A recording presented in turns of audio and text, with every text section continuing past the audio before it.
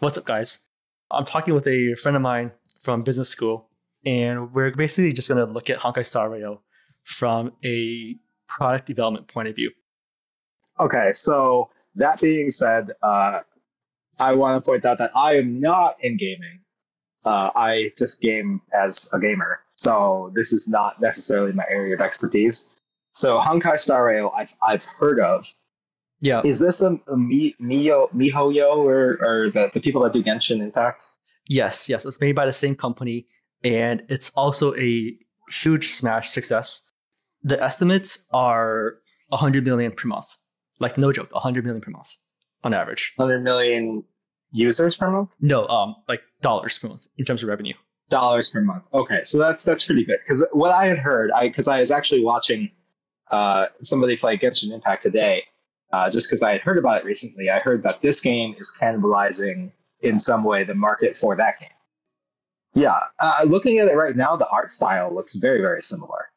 Of course, I'm not intimately familiar with either game, but I mean, I guess it's just a pretty generic anime aesthetic, you know? My guess is that they use similar engines, right? They go for this anime art style. It's slightly different. It's slightly different in terms of art design, but I want to say that how the engine works is very similar. Yeah. So actually, speaking of, the first thing you brought up is cannibalization, right? Honkai Star Rail taking money from Genshin. I'm not sure if I completely agree. And the reason I say that is I'm wondering if the cannibalization was done on purpose, which is to say that they are releasing Honkai Star Rail at a time when Genshin isn't as big and popular. If we were in a world where Honkai didn't exist, Genshin would be still going down. It's just that because Honkai has released, it looks like it's cannibalizing, but it's really just hiding the fact that Genshin's going down. Is that a crazy theory? Okay. No, I don't think that's a crazy theory, because what that makes me think of is it makes me think of like Fortnite and how Fortnite goes out of its way to basically reinvent itself, at least from a map standpoint, every so often, right? I don't know what the exact timing is, but it makes sense. Whereas, people would get sick of a world, would get sick of mechanics, would get sick of a certain aesthetic and things like that, right? And it's natural for things to peak in popularity and kind of drop off. So I think that's good. But is this like a real-time game? And I say this because I know Genshin, when it came out, was compared to Zelda Breath of the Wild, which, I mean, when you look at it on the surface, it looks like that to me. But what kind of is it, like real-time action, things like that? Is there? Yeah, so let me jump into a zone. So it's not open world, right? So the way it works is that there's different zones on a map. The combat is turn-based. It's a turn-based squad RPG. So you have your team of characters, and each of them have their abilities, and they take turns doing their abilities. Let me jump to a place where we can fight something. And just so I know, this is free to play, right? This is free to play. Yeah, we can talk about that later. Because definitely want to hear your thoughts on sort of the monetization of everything. This is interesting, right? Because this is the kind of game that you hear, especially like a company like Square Enix. They've moved away from turn-based for a lot of their high-budget games, and now this game is coming out, and obviously, if it's a free-to-play game, they want to get as many users as possible. Especially, because the more users you get, the more you can monetize them, or at least monetize certain ones who will pay more, right? And it's interesting because it seems that turn-based, at least in some sectors of the industry, is seen as more of a antiquated thing that was done because of technology. Well, I think turn-based games, I'm thinking like really old school Game Boy Advance type games where like Pokemon Red, Pokemon Blue. But I would say that most of the time you're spending your time in this game outside in this 3D world.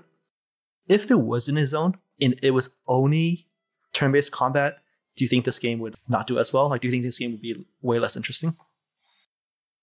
Yeah, so I myself don't find turn-based combat particularly compelling on its own, right? Like, at least the games that I always played, and I've been playing turn-based RPGs since I tried to demo Final Fantasy VIII at the end of the PS1 life cycle. right? Or Pokemon Blue.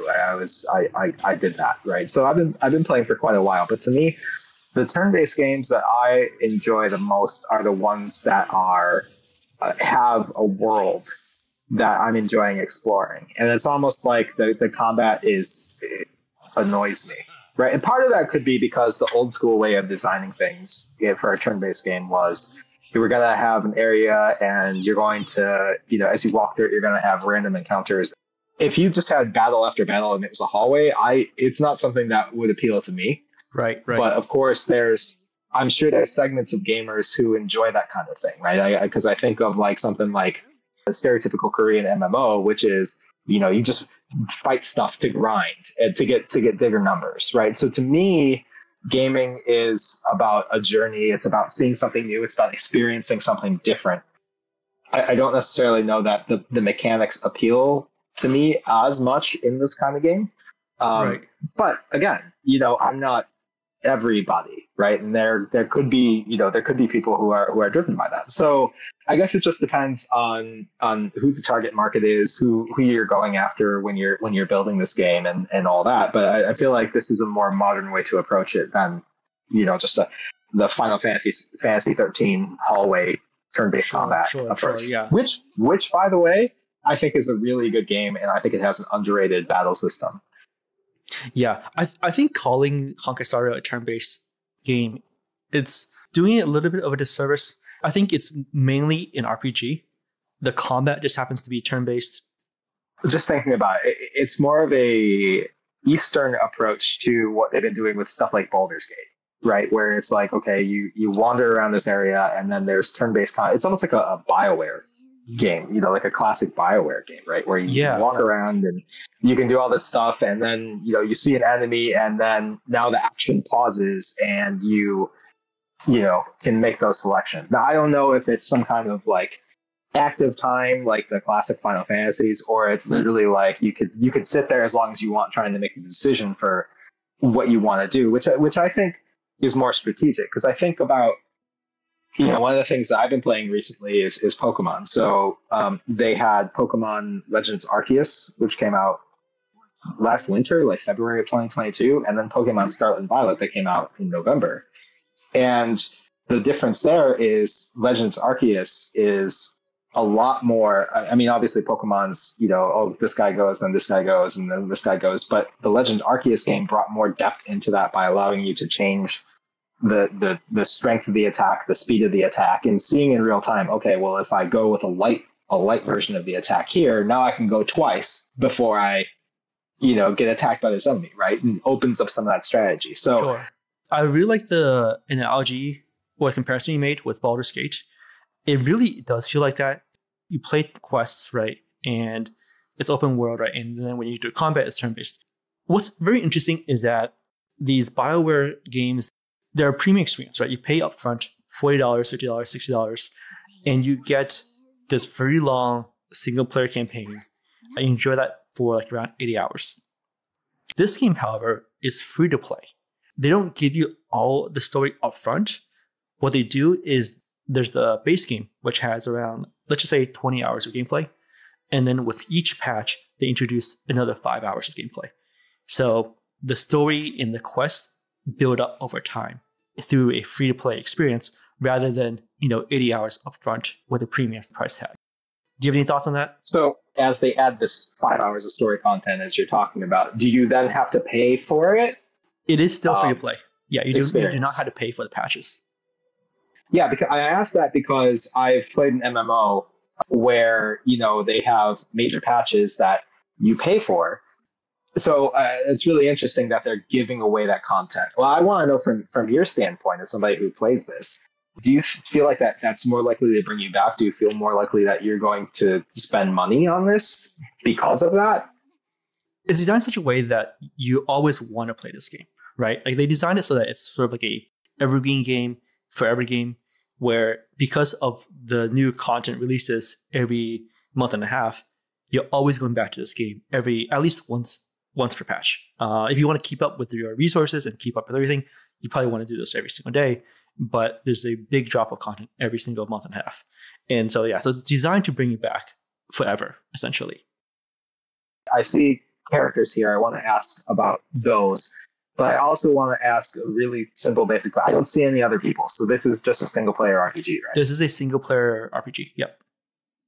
These characters, I know from Genshin, they had many heroes that you could kind of get through various methods. But is there one set of core party members, and then you just get a bunch of other ones? Now we're getting to monetization, right? So like, you were wondering like, how does this game make money if all of the story and the content is free? Well, they make money through characters. You do get a starter set of characters. They tend to be weaker in terms of power level. And beyond that, basically there are Star Rail special passes. These tickets allow you to summon for new characters. You can earn these tickets through just playing the game. But if you want to make sure that you get every single new character, you have to buy these tickets. So that's how they make money through this game, is through monetization of new characters. The new characters tend to be more powerful. They have more unique, flashier abilities. Changes up the gameplay, but it doesn't change up the main story and the main quest.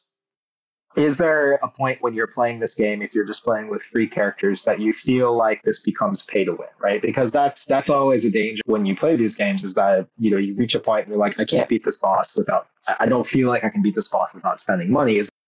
For the story content that they release, it's easy enough that you could do it completely with the free characters. But story content is not the only content in the game. So there are several game modes in the game that are, we can call them end game or late game modes, that are designed to be harder, that require strong units. At that point, it's a trade-off between, do you want to spend money or do you want to spend time? So with the new characters, right, it's definitely 100% pay to win, right? If you spend money, you get more powerful stuff and you can beat the harder content more easily. The balancing act, right, the free-to-play version is you spend more time to upgrade your units. So, your units have abilities, they have gear, and you can spend more time to upgrade those abilities and gear to make your characters more powerful instead of buying the latest and greatest. So then I guess, what is the incentive for doing the endgame content, right? In some cases, I guess it would depend on the gamer's motivation, right? So for somebody near and dear to my heart, I would want to do it once just to say I beat the boss or whatever it is that you're doing, and never again. But I know some people are driven by gear acquisition and completing things quickly or first, things like that. So tell me a little bit about this concept. Yeah, so what I'm showing you is one game mode. It's called Forgotten Hall, Memory of Chaos. And this is one of the end game game modes. So in terms of pure direct incentives, if you beat it, you get more currency. Another incentive, like you mentioned, is pride, right? If you play these games, you want to see how strong your characters are. Yeah, you want to test your strength, right? Why do you play games in the first place? One reason is to challenge yourself. And it's almost like a puzzle where you want to see how to play your team to beat the hardest difficulty. What's very interesting about Honkai Star Rail is that there are people, and there's actually a lot of people who spend money on this game, and they don't care about the end-game content. They don't care about the power level that they get from new characters, but they're still willing to spend a lot of money on the new characters. Does that surprise you? No, it doesn't surprise me at all, because I mean, lots of games out there monetize cosmetics, right? And a lot of people are very concerned about the way they look, right? And it's not even necessarily limited to these free to play games. I mean, there's games out there like, for example, MLB The Show, right? A sports game. Well, would you initially think that people want to look good in a sports game? I mean, not really, but in some cases, there's benefits tied to that, or people have desires to recreate themselves or other people that they know, and that's part of it, right? Is being able to say, okay, well, hey, I was able to do this, so I'll spend a little bit of money, and then it's really easy to get into that habit and that loop. At the moment, there isn't any customization. So when you buy a character, your character has this set design with the set costumes and stuff. I'm pretty sure in the future there will be some kind of skin system, right, where you can change up the costumes and everything. But for now, you're essentially buying into a preset character that they've already designed. When it goes into seasons, like you showed me some of the currency, is it the case that they have X number of characters available, and then once they're gone, they don't bring them back, or are they always available once they're introduced? Yeah, you got it right. So look at this, right? If you can see, it says 17 hours left. So this character goes away in 17 hours. And I know this isn't necessarily like a fighting game or anything like that, but one of the things I thought about recently is when you create a game, the concept of balance, right? And not giving things an overt advantage. Now, as a single player RPG, maybe that's not important, right? And maybe part of the business model is that, okay, well, we intentionally don't want balance because we want these paid characters to be stronger. In a way, as a gamer, you kind of want to feel like you're not necessarily handicapped by the choices that you have, because one of the things that you realize as a gamer is that if given the opportunity, there's a certain segment of a player base who will optimize the fun out of everything. That's very interesting. So this game does attract an audience that cares a little bit more about strategy, right? There definitely is a substantial user base who does care about, you can say, optimal game patterns or optimal play patterns. That's because, this genre it's a squad RPG strategy game, right? You want to figure out, like, how can I optimize my damage per turn?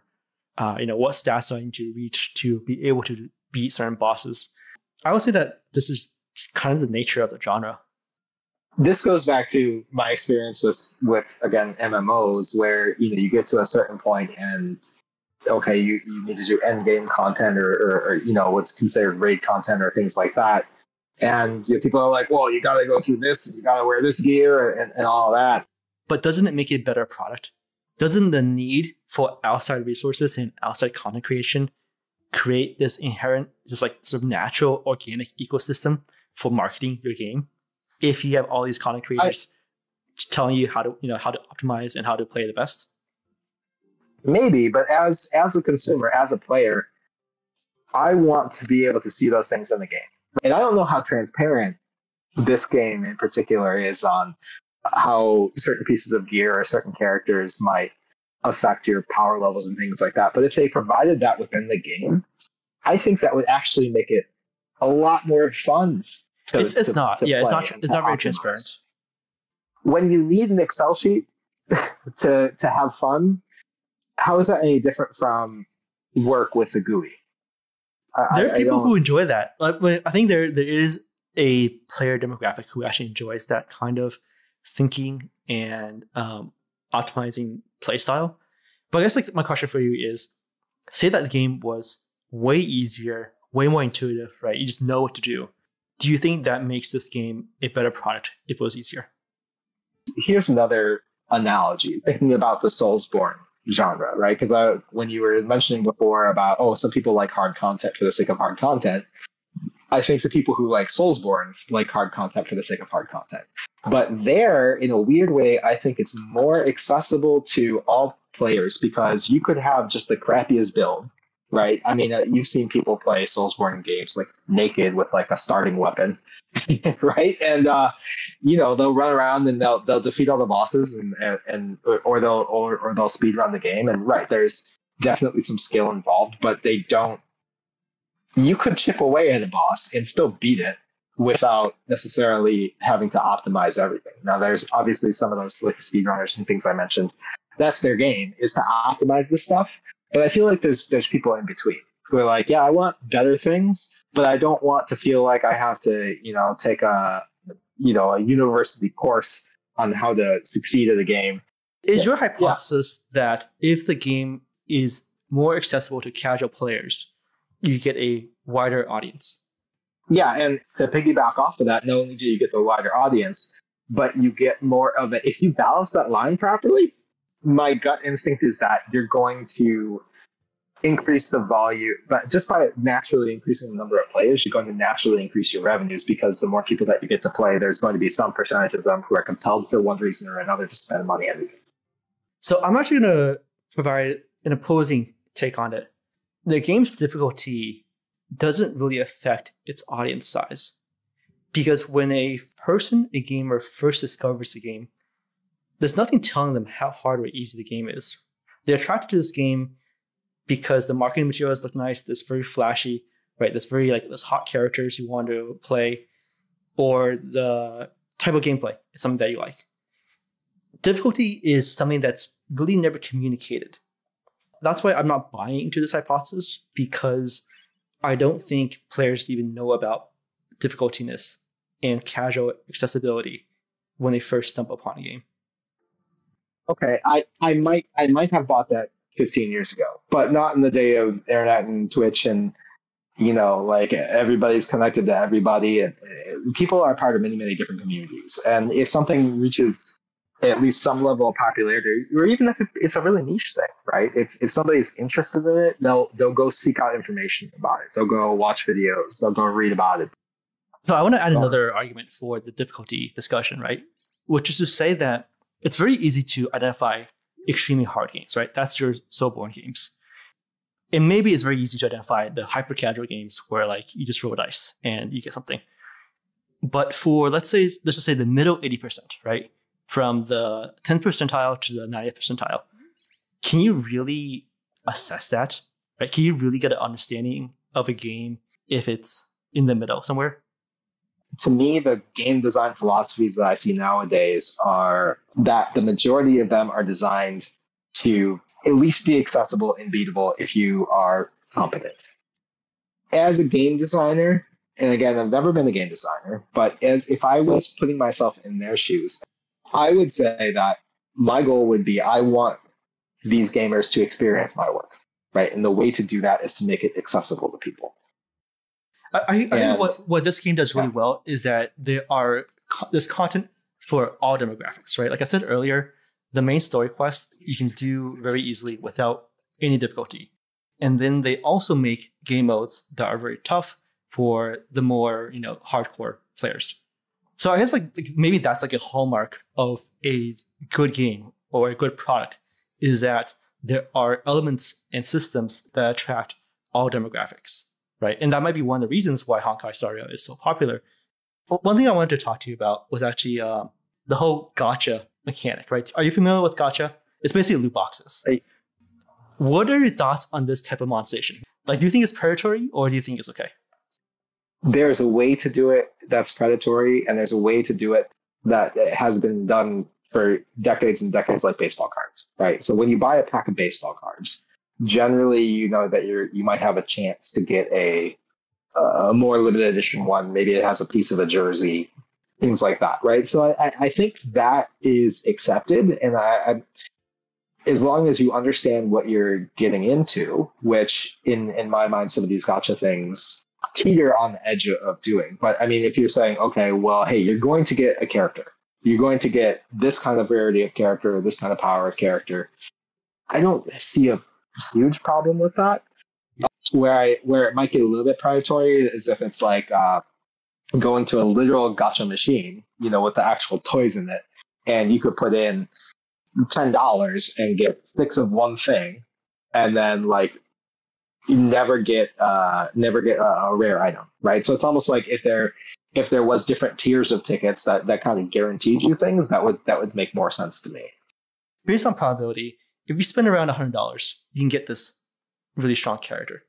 Would you rather go through the gacha system and pull, let's just say 100 times, or would you rather just pay $100 for that character?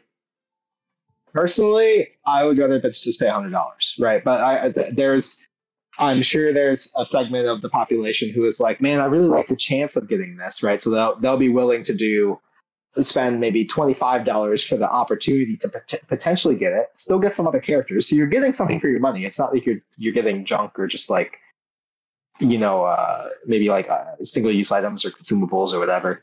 But you're still getting viable characters for your money, but maybe not the one you want. And then say, okay, if I put in $25 to try to get this character, and I get this character, that's awesome. And if I don't, well, whatever, I got other stuff for it. And I think that's one kind of person. I think the other kind of person who I tend towards is like, okay, I see this thing, it's $100. There might be a cheaper way to get it, but I'd rather just pay $100 because I know I'm going to get that. I'm going to defend the gacha system here. You go in expecting to have to spend, let's just say, $100 worth of currency. But within the gacha system, there's always a chance you get it early, right? If you can get it like way early, way before the probabilistic chance of getting it, it feels really, really freaking good. So that's my defense, is even though on average it costs a certain amount, the random chances of happiness and excitement when you can sort of cheat and get lucky, I think that pays off. What do you think? Yeah, but okay, that right there is extraordinarily manipulative, right? And that to me is like where I was saying, okay, if you gave me now, if you came to me and said, okay, the odds are that I'll have to spend $100 to get a certain character, or I can gamble up to invest in gotcha pulls up to like $125, knowing that when I hit the $125 mark, I'm absolutely going to get that character and I don't have to spend an additional $100, then okay, I can see your point of I got a discount, because you're going to get what you want for spending the money. You're gonna spend a little more for maybe being able to get that discount, but at the end of the day, you're going to get the thing that you're after. Do I wish that all gacha games had the option to just be like, okay, yeah, I'm just gonna straight up buy this thing, or I can do the gacha pulls? Yeah. The way I see it is, yeah, you're approaching something which has some kind of fixed cost, but there's a chance that you can get it at a discount. You're going to spend $100, but maybe there's a chance that you get like a 25% discount. And that feels good, right? That's not really bad. You and I have been to business school. We've studied all this. We've thought about all this at length. But are these people really thinking that way? I can't say for certain that most people are. So the audience is pretty wide range, right? There are for sure teenagers, kids playing this game. But there's also people who are like, over 40, over 50. Let's move on to the next monetization item. So like most games in the industry, there's a battle pass, right? Battle passes have now become the norm in every single game. And this game isn't different. There's a $10 battle pass. There's a $20 battle pass. And the battle pass gives you a lot. If you were to buy the battle pass, you can sort of think of it as you can play the game more. You can play the game up to like even like 50% more. Like that's like the advantage of getting the battle pass. It's actually pretty huge. Forgive me for being ignorant here, but you can say, oh, you can play the game up to 50% more. What does that mean? When I say you can play the game 50% more, I'm talking about it gives you resources to level up and upgrade more characters. And there is some of that energy refresh that comes with the battle pass as well. Basically, without the battle pass, you have to be very disciplined on what you do in the game. Right? You can't just do whatever you want, else you just spend all your resources. But with the battle pass, it gives you a lot more freedom to try new characters, do whatever you want. I think is fine, and obviously the point of the battle pass is to get that revenue into view and say, get that FOMO. Oh, I'm at level 47. If I only paid, then I can get all these other things. And aren't they great? And aren't they useful? Aren't they going to help me play the game more?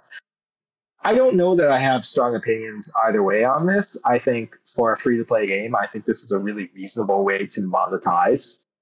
It's very clear to you what you're going to get. Like when you put in a time investment to get to that point, you put in the effort to get to that point, then now you see everything that you're going to get. You see the order that you're going to get, and you're going to see the things that you're going to get if you pay or if you don't. So in this way, I think this is the most transparent way of monetizing a free-to-play game.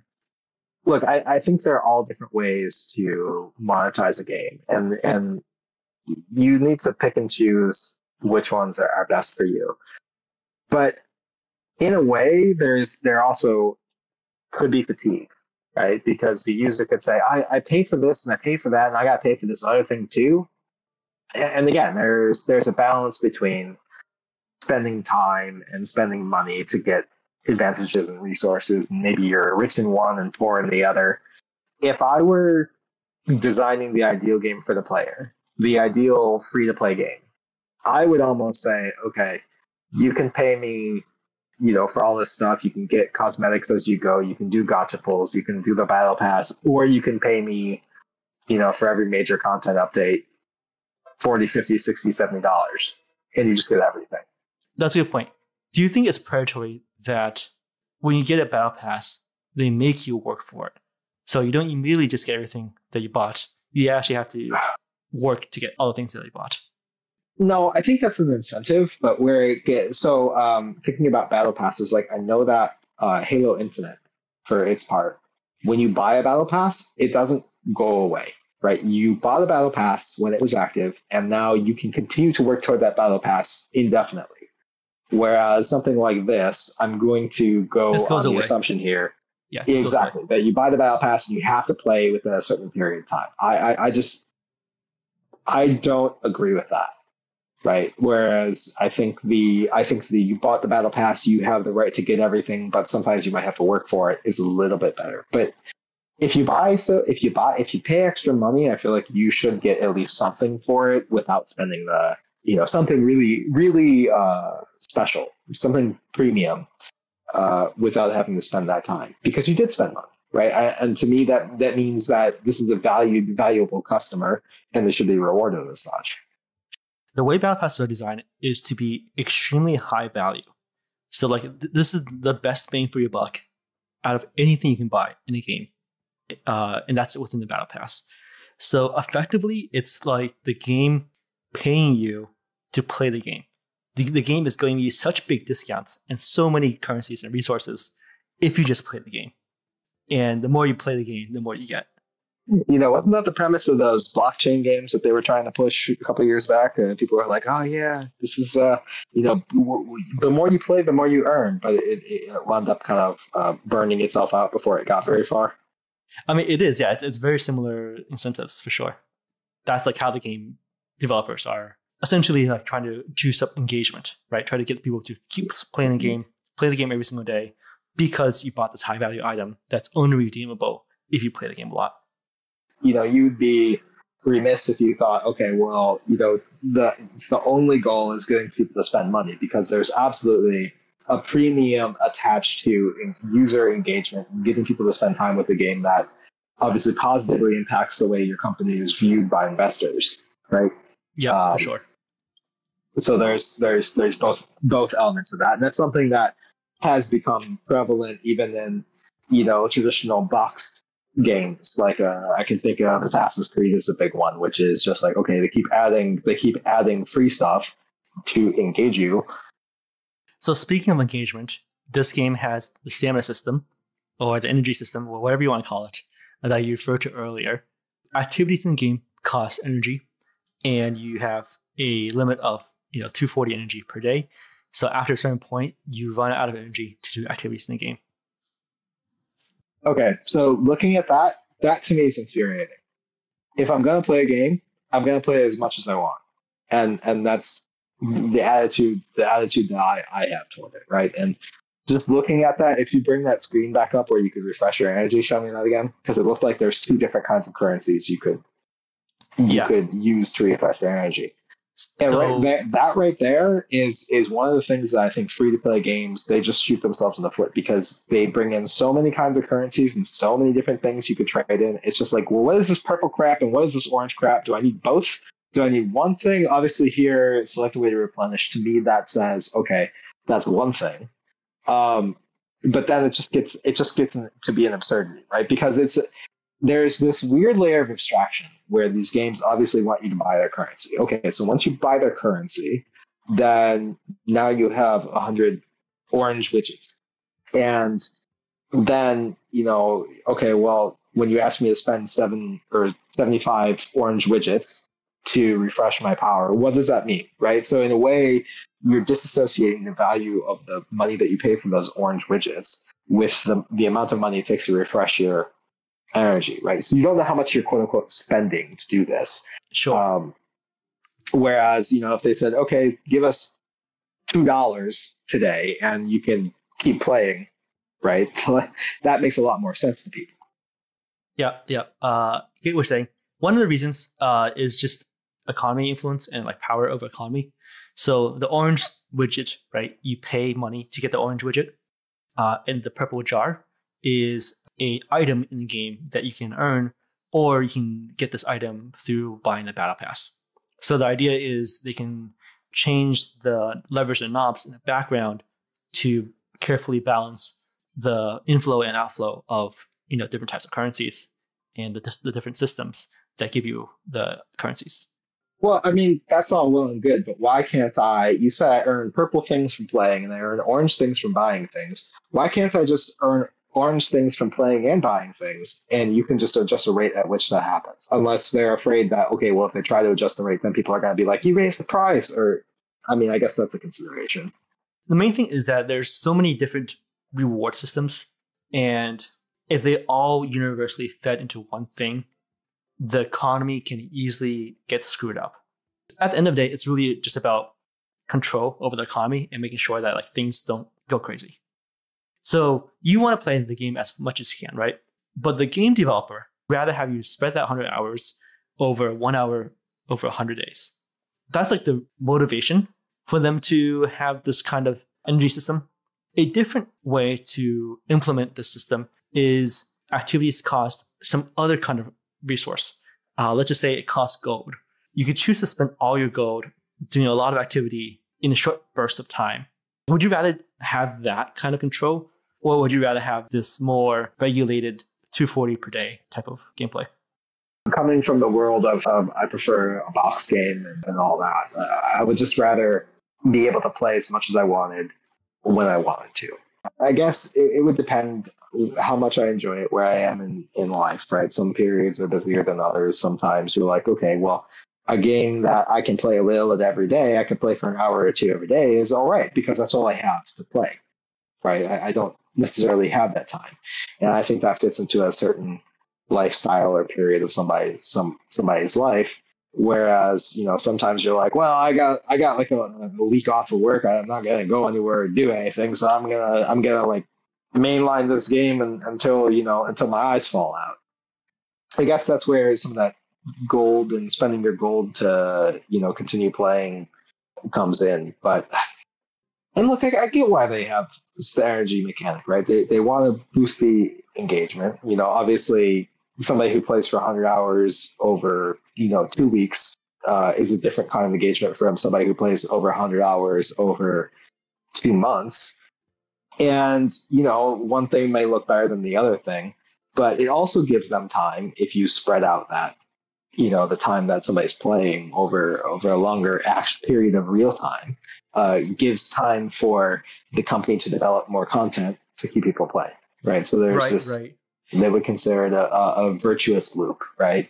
If they had confidence that their content was compelling enough and people would come back to play it regardless of, okay, well, hey, it's been 2 months since we did a content drop, but we know that the people who are, the game is so good or the game is so sticky that we know that the people who finished our previous content after 2 weeks are going to come back and play this new stuff because they just really love it. That would require a world of perfect information, which is not the world that we live in. Yeah, so this is game designers definitely playing into human psychology, right? It's much harder to get somebody to restart their playing journey. But if you were to have them play the game a little bit every single day, when that new content drops, they're already playing the game. You don't need to do a new conversion. That's like sort of why it's designed that way, is because it's so much harder to bring players back after they stopped. So better to just make sure that they never stop playing. I get you. It makes sense to me. When I hear these things and when I talk about these things with you, it just reminds me personally that almost like you're being used, right? You're being manipulated for the desires of the developer and the publisher, obviously, right? And their goals. And if you sit down and really think about it, it doesn't feel good. So this is some of the arguments I make. Like I understand that they are not necessarily good for business, but they're, as a customer, the way I think about any business is if you serve me well, I'm going to remember you and I'm going to keep coming back. A lot of these free-to-play gacha games, in my opinion, and I don't want anybody coming after me for this, but I don't feel like they're very good games. I feel like they're just psychology manipulation tools. No, right? You're right. You're right. There is a lot of bad gacha games. Yeah.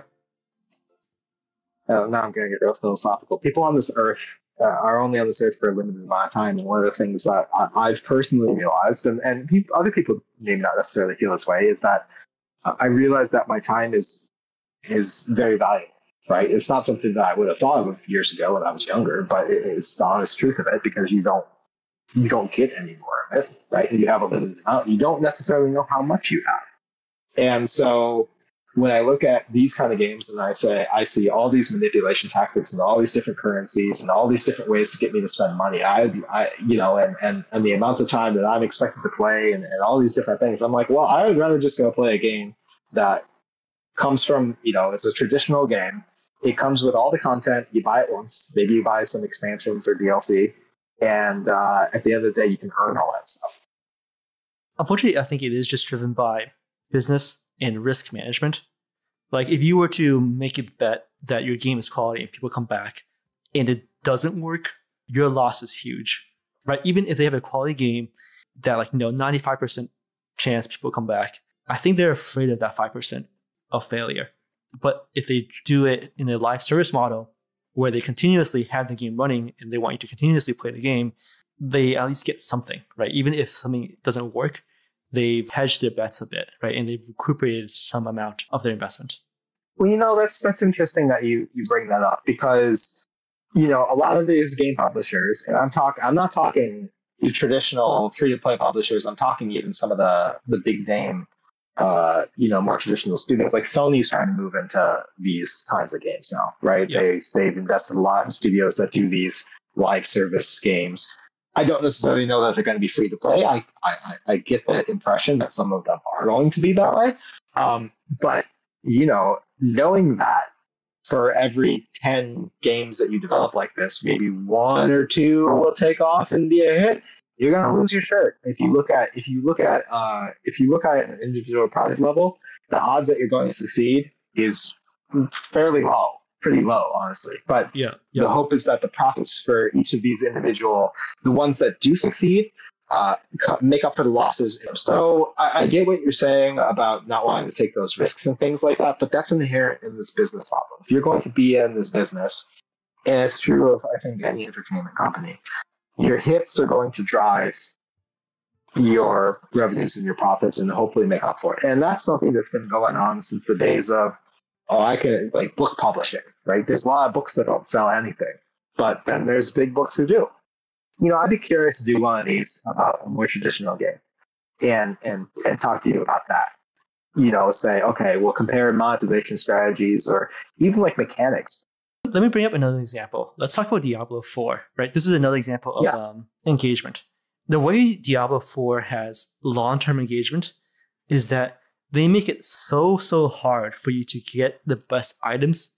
You literally have to play 1,000 hours. Their engagement strategy is not to make you spread that 100 hours across 1 month. Their engagement strategy is to make you play the game 10 hours a day. What do you think of that? Those top tier items, do you have to pay for them, or do they just come as part of I assume the season update? No, you just got to play a lot. You've had to play 1,000 hours to get those items. Okay, yeah, that is a different kind of manipulation, but there are people out there who will do it. But again, this goes back to, once you've played that 1,000 hours, are you absolutely guaranteed to get that thing, or is it just you're not? You just have to keep on grinding. Is that reasonable? Is that reasonable? Ask if anybody? I don't think it is, right? So is it a choice of the lesser of two evils, where you have some kind of energy system to extend engagement, versus your chances are so low that you force somebody to play so much every single day to even achieve the goals? What other industry does this? I name me one, because I can't think of any, right? Because there's no movie that you see the credits, you see the end of the movie after 1,000 hours, or you go in and it's well, you can only watch 20 minutes of the movie today, so you better come back, 7 days this week if you want to see the whole thing. There's a reason that gaming is the largest entertainment industry, right? Gaming is bigger than movies. Gaming is bigger than TV. Gaming is the number one top dog in entertainment. I guess you could make the argument that nobody's being forced to go get whatever thing it takes 1,000 hours to get in Diablo. At the end of the day, some people, for whatever reason, will do that. They will choose to spend their time doing that. And yeah, I guess if you position it that way, I suppose the energy system is not so bad. Cool. I'm glad I changed your mind, or at least I won you over. I mean, not change your mind, but just hold you a little bit to my side. If that was a 10-minute effort to make me say that you were right. No, it's just kind of me. It's me trying to explain why certain decisions are made, even though they seem kind of I actually want to revisit a topic that we talked about a little bit, but didn't really go in depth, which is characters. Characters are the main way that this game monetizes. Honkai Star Rail goes really in depth with the details of the characters, and they do this for Genshin as well. I think this is sort of MiHoYo's general strategy, right, is to make these characters almost like your virtual friend. Whenever a new character releases, they have a music video, they have a trailer, they sort of make people fall in love with the new characters and monetize from that. Do you feel like that is something that only MiHoYo has been able to pull off? Like, do you think other games should try to follow that, where like they just go really, really deep into character design and like create these like virtual friends that you want to pay money to get? To increase the depth of the character, I think, is to broaden its appeal. To be able to connect with the character in a different way, whether it be because you like the way they look, or because you like the way they play, or because they seem just like you just like their voice clips because their personality is so cool. I think by having that unique touch, by having that unique capability, even going so far as to have maybe like a piece of story that's unique to this person, I think that's super compelling for somebody to want to buy it.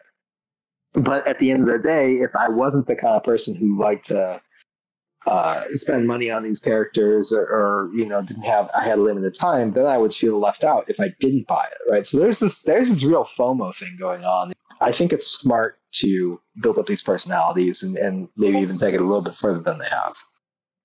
It works extremely well early in the game's life cycle. So there aren't too many characters out, and when you introduce a new character, they stand out a lot, right? They are the bright shining star. But what happens if you have like 50 of these? Does each next star become dimmer because there's so much other characters demanding your attention? And I could be wrong about Genshin, but I feel like unless a new Genshin character is super strong, the later characters are performing worse monetarily. I don't know if a game basically can continuously rely on the strength of character design, because after a while, there's just so many and it gets lost in the noise. Am I crazy? Like, do you think this is a bad take? No, I don't think that's a bad take. And this goes back to what you were saying about balance earlier, which is, you had mentioned something about the power of characters and having paid for more powerful characters and developing strategies and things like that. It almost gets to the point where if your characterization stops being a selling point, it just becomes noise and all that, then you do have to rely on that power creep, right? You have to rely on saying, oh, okay, well, now this is the most powerful. It's like the iPhone, where every time they release an iPhone, it's like the most whatever. It's kind of like when you have an expansion in MMO, and it's like, okay, well, yes, I did all my grinding and I did all my hours to get the top tier raid level gear, and now this expansion comes out, and that's basically the baseline standpoint of endgame in this new expansion. It's kind of like that, but just character. You almost like have to deprecate the old characters in a way. I think what we just talked about is almost like, an example of the inevitability of power creep is that like you have to find ways to differentiate new content down the line. Eventually you just have to bump up the numbers. Yeah, and in some ways, for a certain segment of people, I'm sure that's the appeal of new things, right? It's like, oh, this thing, the number is bigger than the old thing. Yeah. For whatever reasons I don't understand, that's appealing. Why do people play these like slot machine games? It's just bigger numbers. There are games where literally you roll slots and it gets bigger and bigger. Coin Master is a game I'm thinking about. It's like the top 10 game in the mobile space in terms of revenue generation. People just like seeing bigger numbers. This is a very hypothetical question. If you were to design like a squad RPG like Honkai Star Rail, would you prioritize character design, or would you prioritize gameplay, or would you prioritize world building? What parts of the game would you want to prioritize? Me personally, I would prioritize world building. I think a lot of games play very similarly. I don't think there's too many mechanics under the sun, because most games in certain genres play the same. By the way, looking at this right now reminds me of Final Fantasy 14, like the big crystal and stuff like that. Yeah, I kind of want to show off the world building. Right? I think Honkai did a really good job with world building and world design, but it's so underutilized. Like when you play this game every day, you actually don't care about these zones. I'm only going to these zones to show it off to you, but otherwise, when I play this game every day, I never visit this. It's kind of a shame, because this is extremely beautiful, right? It's really well designed, and you don't play this thing. It just feels so wasted. when I was telling you I was watching Twitch videos of Genshin Impact today, it was because I was a little bit curious about the gameplay, but I was mostly curious about what is the world like. So I don't know if you've heard of or done that. There's a gamer motivation profile. You can go and figure out, okay, well, what compels you to play a game? And mine shows exploration. So it's a long way of me saying I was very curious about what is the world like. If you like Breath of the Wild, you like exploration, Genshin Impact has a huge map for you to explore. If you play a MiHoYo game, you should definitely try Genshin. Yeah, I may very well do that because I've thought about it in the past and I'm like, okay, well, curious as to what it's like. So yeah, that's I may do that. I may just do that. You know, if you want to get my engagement number up, if you were designing a game just to make me engage with it, that would be one of the things we would do. Is just give me the tools, give me a world, and say, hey, your goal's over here. If you could build in a mystery that I have to solve, that to me makes you come back and play your damn game. Energy mechanics be damned, loot be damned. I don't really care. A big issue with the entertainment space now is that everybody's, and we talked about this. We talked about how companies are risk averse and they want to spend so much money. What happened to the kind of games where they spent a little bit of money? And hey, if it's a mild success, that's okay because you can have like a few mild successes that appeal to the right people. There's two issues, right? The first is discoverability, right? If it's a small game, you're not spending much on marketing, people just don't find it. That's always the issue. And then the second issue is conversion. It's okay, cool. You made a niche game. Somebody stumbles upon it. Are they going to spend money on it?